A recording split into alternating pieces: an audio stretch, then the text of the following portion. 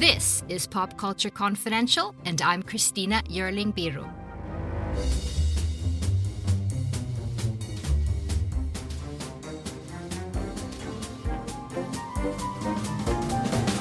Hey everyone, welcome to this special episode of Pop Culture Confidential, a conversation with the great Brian Cox. So I was recently invited to interview Mr. Cox on the occasion of HBO Max Nordic's premiere of the last season of Succession, in front of a live audience in Stockholm, Sweden. We had a blast. We dived deep into Succession, the genius creation of showrunner Jesse Armstrong, Adam McKay, and so many other talents. Mr. Cox shares his own theories on the now iconic TV character of Logan Roy, how he relates to and even empathizes with him. We talk about his own background, which he calls his superpower, and in several ways mirrors Logan Roy's. About the Roy children, his castmates saying goodbye, and so much more. Without further ado, here is my conversation with Brian Cox, recorded on March 27th, 2023. Thank you. Mr. Cox, welcome. We are so excited to have you, but it's quite of a bittersweet moment for us. For you as well? Why? Because we're going to see you go, and we don't want that. Oh, well, all things end. Mr. Cox, you have more than 230 credits to your name. Oh, God. Iconic roles: King Lear, Lecter, Churchill. But together, you have created this character that's already gone down in TV history. We name in the same vernacular as Tony Soprano. We have Logan Roy. And he was supposed to die in season 1. Well, the rumor was he was supposed to die. If you know the writers, they'd never made up their mind about that. So it was.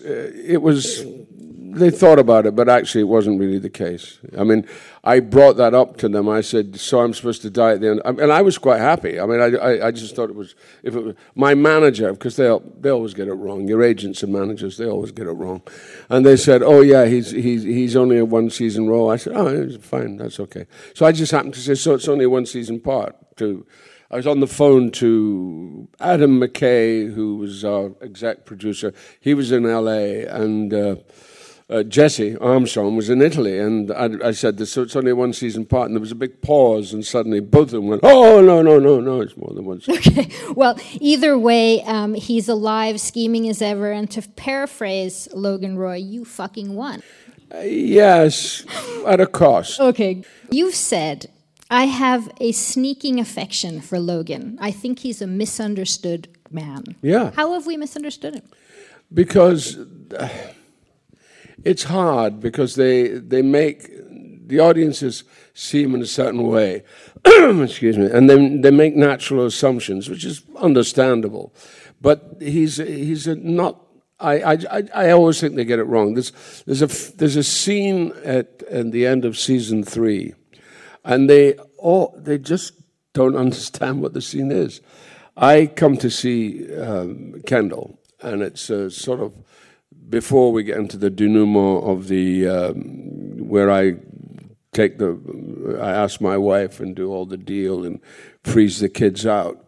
But the scene is we meet, and he hands me a plate of the server hands a plate of food to me, and he said, he says, that's not for him, that's for me. So the food goes back to him. Now, what actually he's doing is he's actually going, Logan's thinking, what is he doing? Oh, I see what he's doing. He's thinking that I'm thinking he's trying to poison me. Well, I know he's not trying to poison me. Well, that's when he asked the grandson to taste it. We were very worried. No, that's the point. You're missing the point. Jesus, everybody gets it wrong. No, you got it wrong as well. The point is, he knows, he says, oh, I see. You want me to think that you're poisoning me.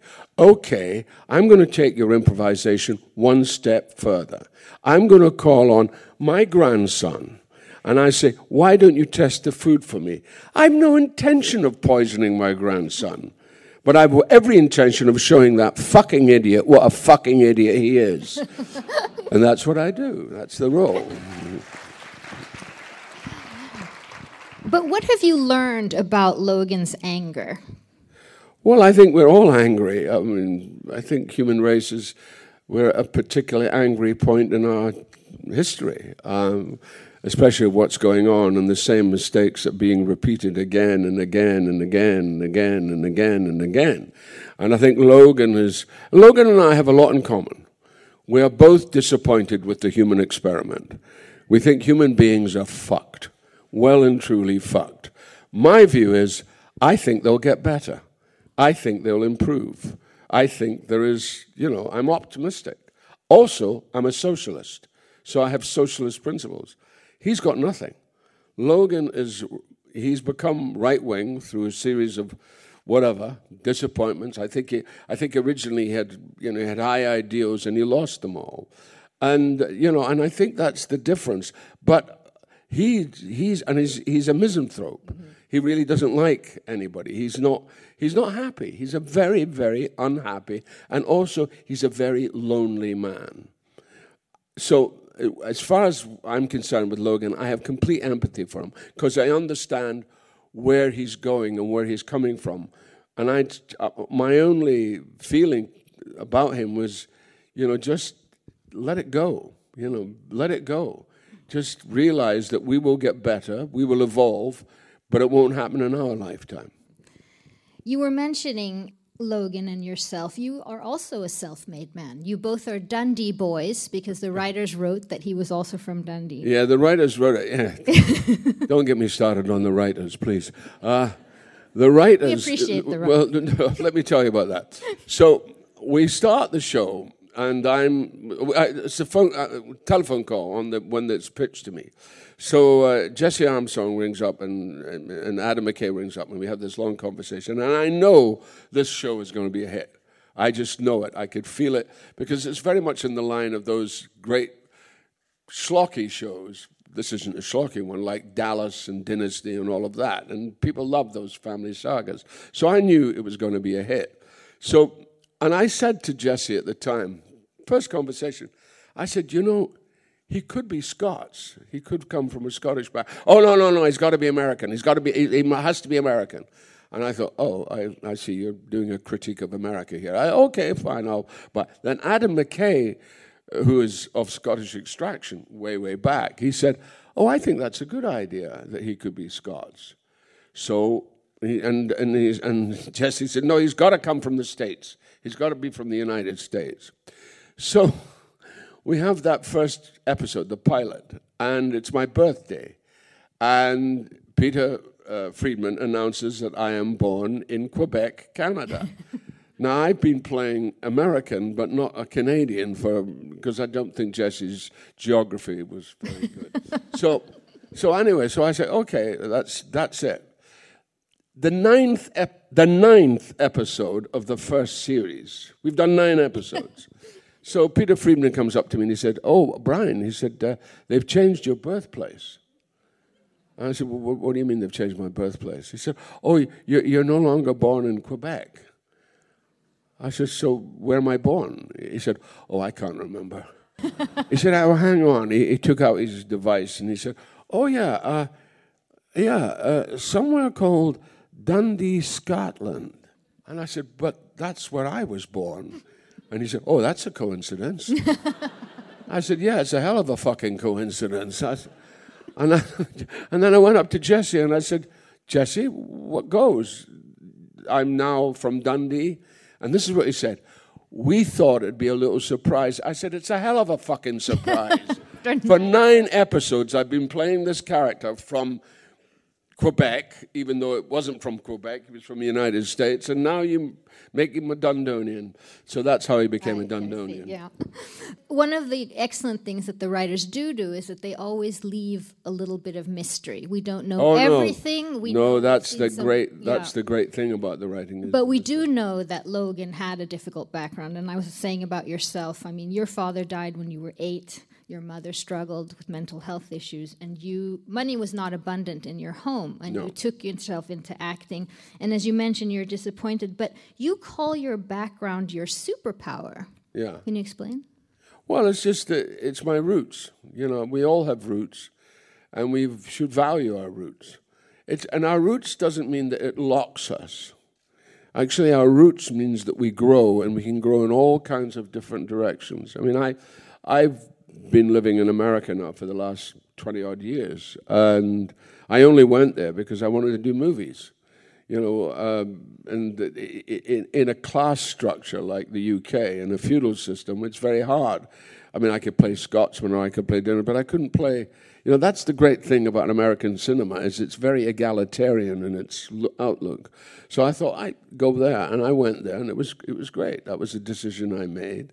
But I always go back. I still go back. London, for me, represents freedom, because I went to London when I was a kid, a student, in the 60s. Now, the 60s was the time of social mobility, when anybody can come from any class and you were welcomed. And that was what happened to me. And I had the best time. I mean, the 60s, it was the best time ever. It was the Beatles, it was the Rolling Stones, the Who, the whole thing was happening. So it was a very extraordinary and exciting time. But it's gone. It's over. And it's not. Now, somebody from my class, my background, cannot have the pathway into the theater that I could have. I mean, and I don't dish it, but all the public schools, like Harrow, like Eton, they all have these wonderful state-of-the-art theaters. So they produce actors like Benedict Cumberbatch and Eddie Redmayne, Dominic West. This is fine. I've got nothing against that. But there is no outlet for somebody of my class, where I came from. And I really, really resent that, actually. Yeah, something to do something about. Well, thank you. As we were saying, Jesse Armstrong and the writers, they sprinkle in some backstory. We see that Logan has welts on his back. There's been abuse. We know some things have been up with Roman. Is there a question that you yourself are dying to have answered that they haven't answered for you? No, I've provided my own answers. I don't need their answers, quite honestly. I mean, they paint it in, and that's great. And then it's up to me. I do the work. I do their work, but I do my work as well. And my work is layering in what his history is. And so if you wanted a history of Logan, okay. Logan left Scotland, and there was a form of kinder transport, which took kids that at the time of the Second World War, and they took kids to Canada. As a baby, he went to Canada, and he spent most of the war in Canada, and then longer because his mother something had happened to his mom. I think something had happened to his father, and then his mother followed, and then he had his sister. And then he spent this very abusive time in Canada, and finally he came back to Scotland and worked at one of the local papers in Dundee, because Dundee is known for its they call it the 3 J's, jute, jam, and journalism. Marmalade was created in Dundee. I don't know if you knew that, but it's true. And journalism was a very journalist town. So he went back and he worked as a journalist. And then he was probably quite ideal. He probably had a lot of ideals when he was young, as we do. But then time and tide and the abuse that he suffered kind of distorted him. He went in a different direction. And he became more and more alienated. And then he became more and more powerful at the same time. So he's sort of estranged himself. He's a lonely man. Wow, you have a full backstory. Well, that's the fucking job, darling. Yes. That's the whole point of being... I mean, you don't have to do what... you don't have to kind of methodize it in a way, I have to suffer every time I walk on the fucking set. You don't have to do that. But you do layer it in. You do say, well, these are the marker points, and you take a string and you put the string through those markers. That's what you do. Okay. And he loves his children desperately. He loves his children.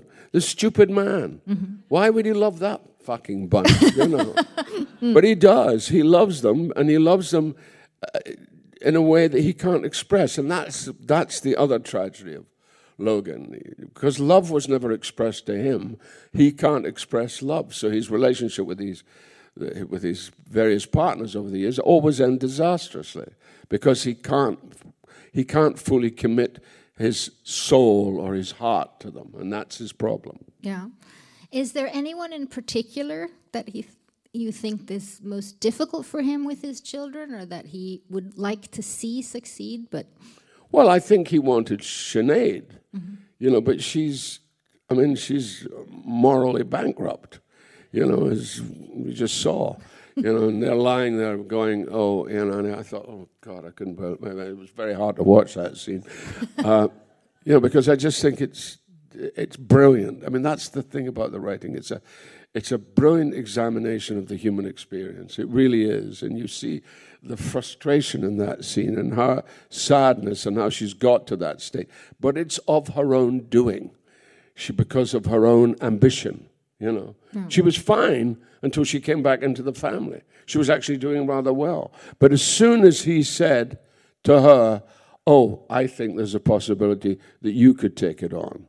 And that immediately distorted her. But we talk a lot about generational trauma in this series. Can he see that? What do you mean by that he suffered trauma in the hands of his father. They suffer trauma. Yeah, they do. But also, the other point is, I take that point, but the thing is, what I've realized through life, is that you can't blame your parents. You can see certain things and say, oh, that my dad didn't do this or my mom didn't do that. But ultimately, there is a point when all bets are off. When you're about 21 on, it's up to you. Sort the fucking thing out and get on with it, And I think that's where a lot of people get, thank you, more of that, thank you.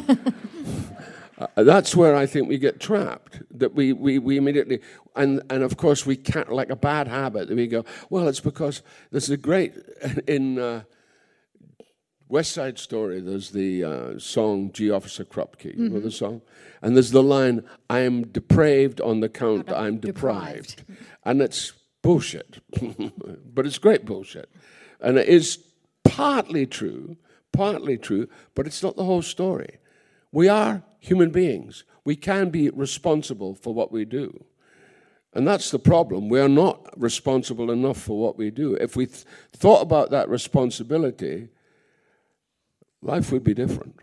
But Roman just wants a little bit of love from his father. Roman would get the little bit of love, but he's got a potty mouth. I mean, the thing about Roman is that he actually, interestingly enough, of all the children who really should succeed, in many ways, it is Roman, because he's the one who had sorted out the Middle Eastern money.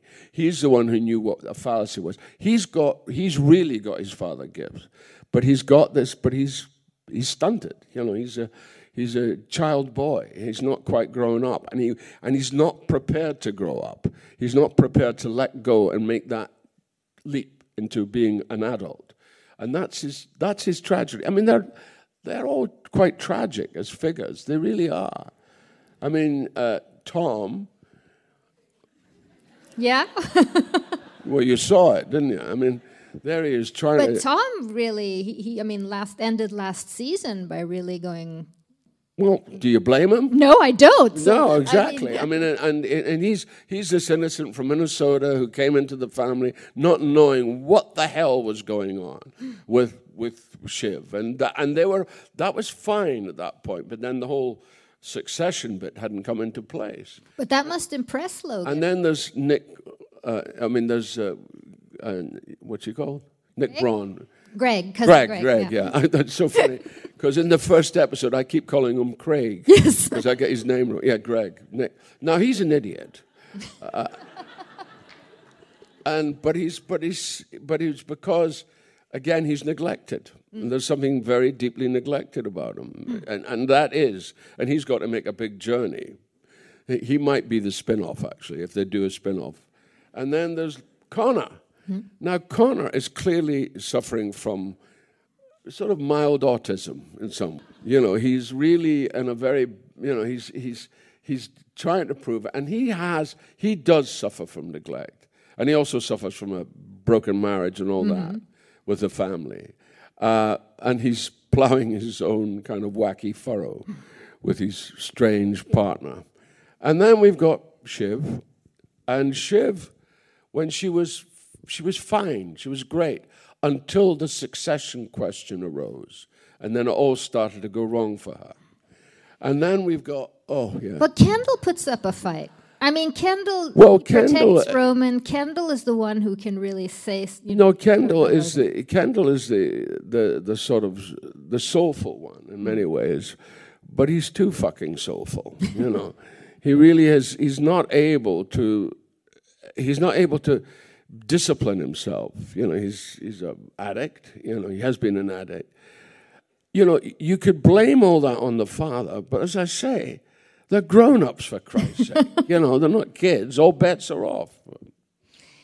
Moving on, I know that you have advisors on the show to sort of tell you how the rich live. And I know, not in terms of power or buying banks or things, but what's the weirdest thing you have learned about what the rich do day to day?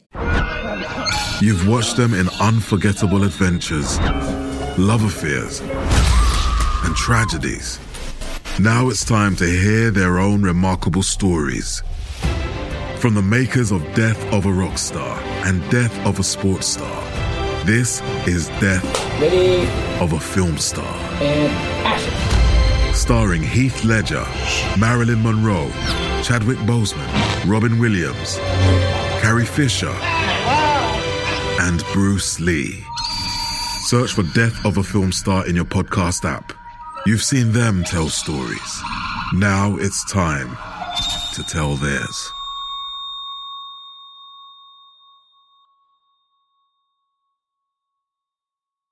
Well, I think that's nonsense. The rich should just do whatever they want to do. The thing that I remember, they said to me, they never wear overcoats in cars. I said, fuck that, I'm wearing an overcoat. That's, it's a nonsense. They come out with these advisors, the idea that there's a sort of code that rich people follow. They don't know any different. They don't know any more than we do, The fact that they don't wear overcoats in cars. Maybe one rich man didn't wear an overcoat, and one advisor saw that and thought, I see, they don't wear overcoats in cars. So you don't believe in these advisors, I understand. But I do not believe in advisors. Art is the mirror to the world, you can say, and billionaires will be billionaires. 92-year-old Rupert Murdoch is getting married for the fifth time. The banks are collapsing. Well, look at that. Just look at Rupert Murdoch trying to get married again. He's 92. He's knocking on the door, hopefully this will finally kill him off. Well, it could. But the banks are collapsing. Trump is trumping. In your view, what does Succession say about the state of things in the world? Well, it reflects exactly what's going on. It's a social satire.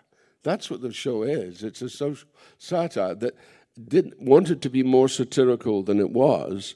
But interestingly enough, Jesse's better than a satirist. He's also a dramatist of the first order. And so that the sense of what human beings are, the truth of what human beings are, is what he's tackling with in every time he writes an episode of this show. And that's his great gift. So it's not just cut and dried social, but also there's an element of polemic that runs through it in terms of how he feels the world has got worse and worse and worse because of the Trumps and the Murdochs and the way the rich behave. Because of this show, I was getting I was getting to a state where I felt, because if you're in yachts in Dubrovnik and living in the hugest house in Italy, it kind of affects you after a while. You kept thinking, well, hang on, Brian, just, get perspective on it. And I decided I wanted to do a documentary about the wealth gap. So I did a thing called How the Other Half Lives, and what I discovered was that the gap between the rich and poor is getting huge and huge and bigger and bigger and bigger. And the rich are more and more uncaring about what's happening. And so therefore our world is as the great Irish playwright Sean O'Casey said, in a terrible state of chassis, chaos. Mm-hmm. You were mentioning before about the Brits and the Americans and the difference between cinema and the writing here. We have an incredible combination of Brits and Americans, and that's what really makes it so good, what Jesse Armstrong brought over to it. What about in terms of the acting? You're a whole bunch of, from here, you're a whole bunch from the States. What is the difference for you? Well, the actors are the actors are very good. I mean, they really are wonderful actors. And they've all had a tough time, proving themselves.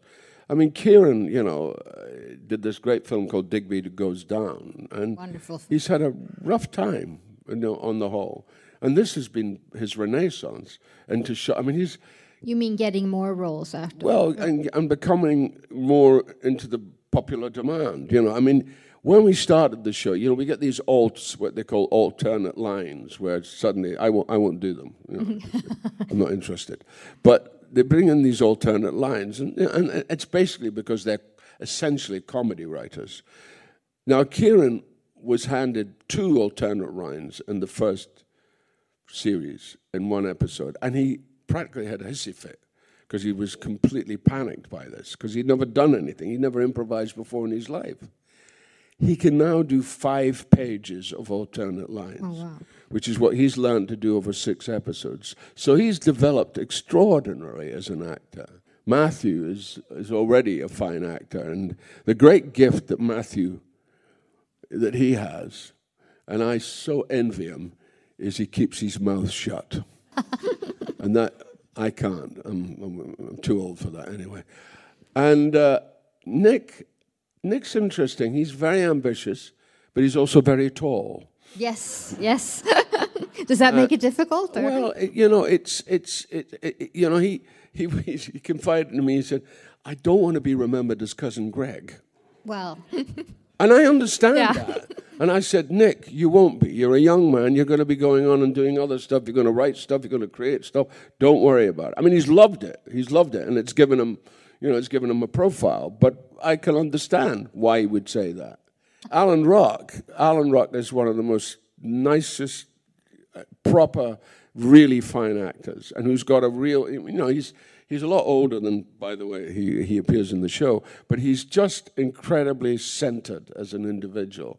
And, he's been through it, and he's nicely cynical about it all. And Sarah is one of the most extraordinary talents ever. That girl is so talented.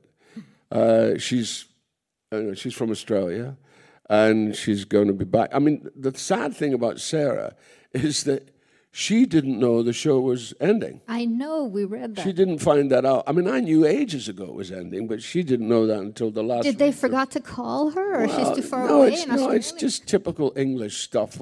And we won't tell them. It'll be fine. We'll get there in bollocks. Anyway, and Jeremy Strong. He is a fantastic actor. He truly is a fantastic actor. He really is. And he's got a wonderful Danish wife, and he's spending a lot more time in Denmark, where I think he should spend a lot more time in Denmark, really, because it gives him, no, I'm serious, it gives him a perspective. America's difficult. It's a difficult country. And it's a country because there's so much illusion going on in America, and there's so much that teases you in a way.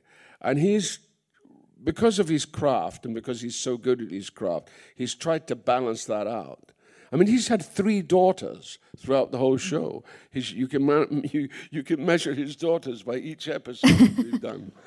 And he's dear. He's a very sweet guy. He really is a very nice guy. But I used to just worry about him.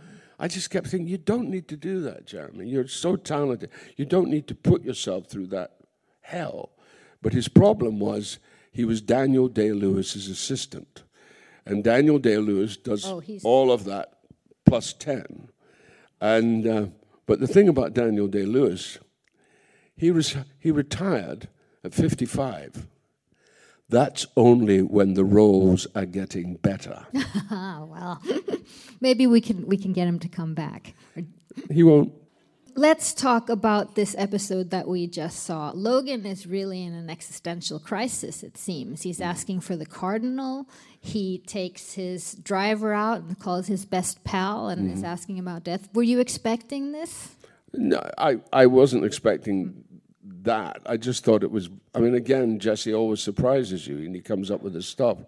And the relationship with Colin, I've always felt strongly about the relationship with Colin because it's an unspoken relationship, and there's no demands that are made. He's always been, he's not trying to get anything. Everybody's trying to get something, from Logan, and Colin isn't. And I think, he's his best pal because he's a simple guy who's demanded nothing, and he's been there, but he's been a constant in Logan's life.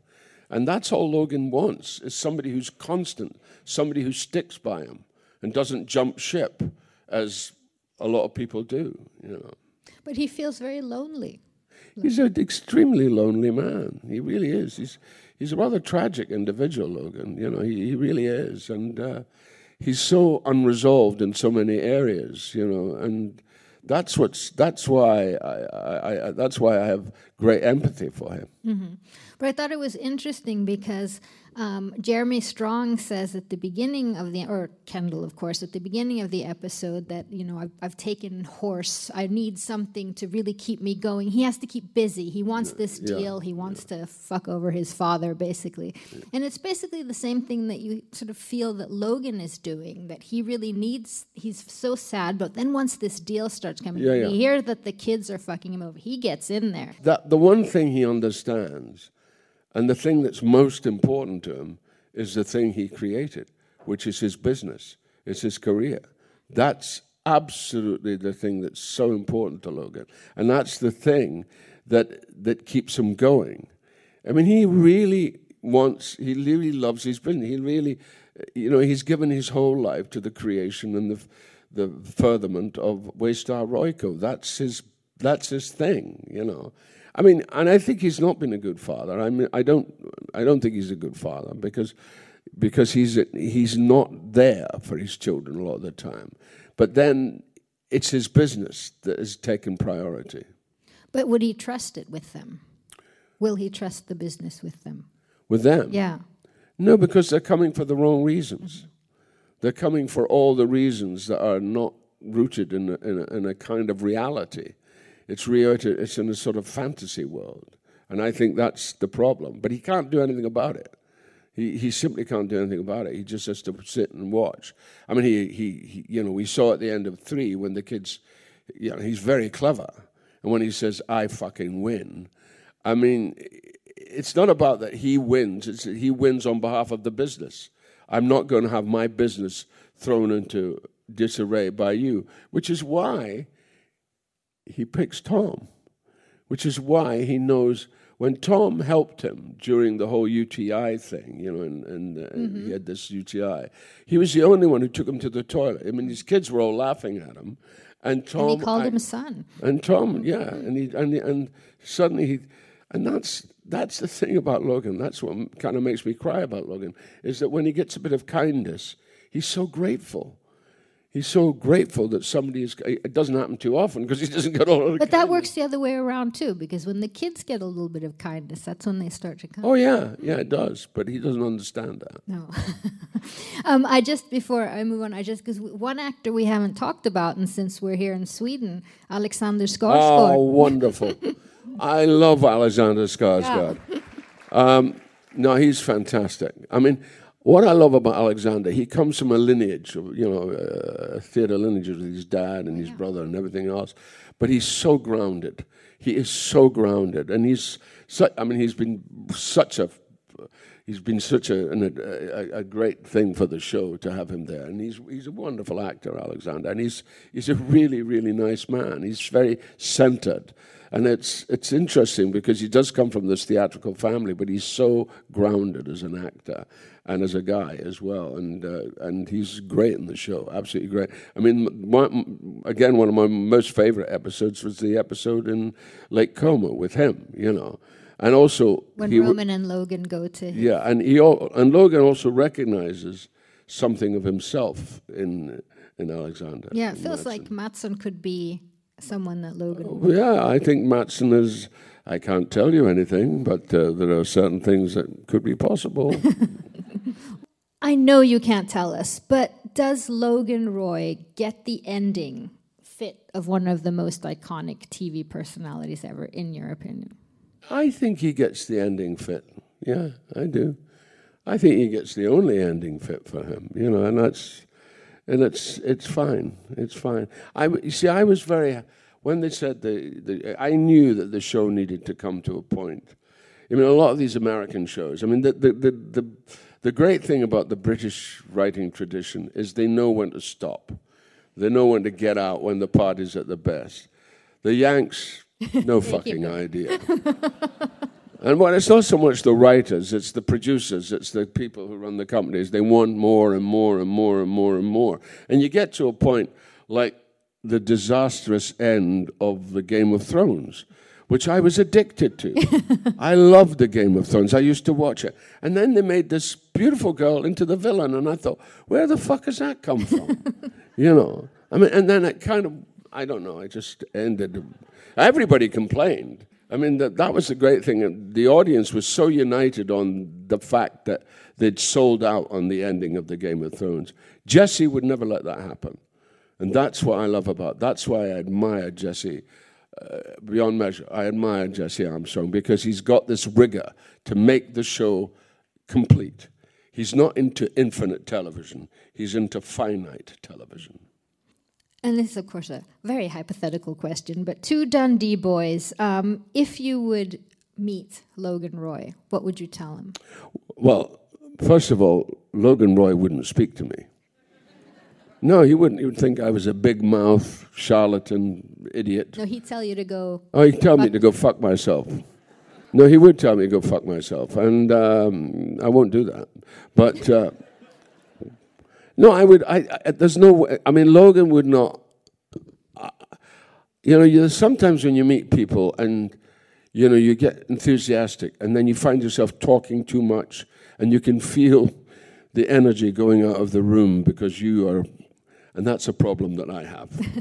And that's a problem that Logan would pick up and think, oh, this fucking idiot. I don't know what to do with him. But what would you tell him? I mean, if he would listen. Oh, if he would listen, I would tell him, I'd say, don't love your children too much.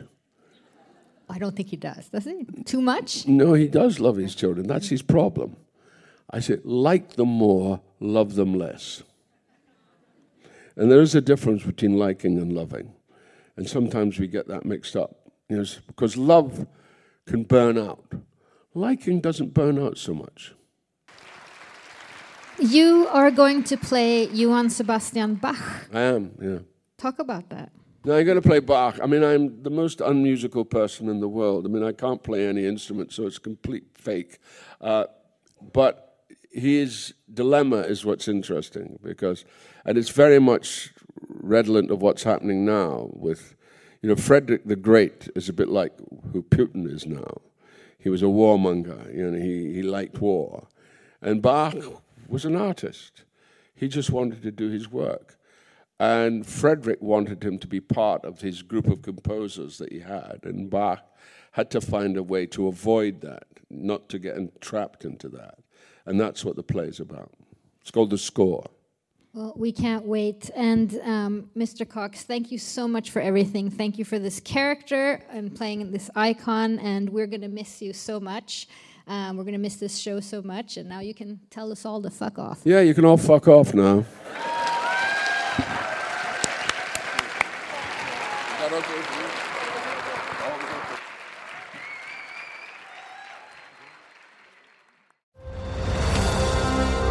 I'm Ken Harbaugh, host of Warriors in Their Own Words, a podcast that presents the unvarnished, unsanitized truth of what we have asked of those who defend this nation.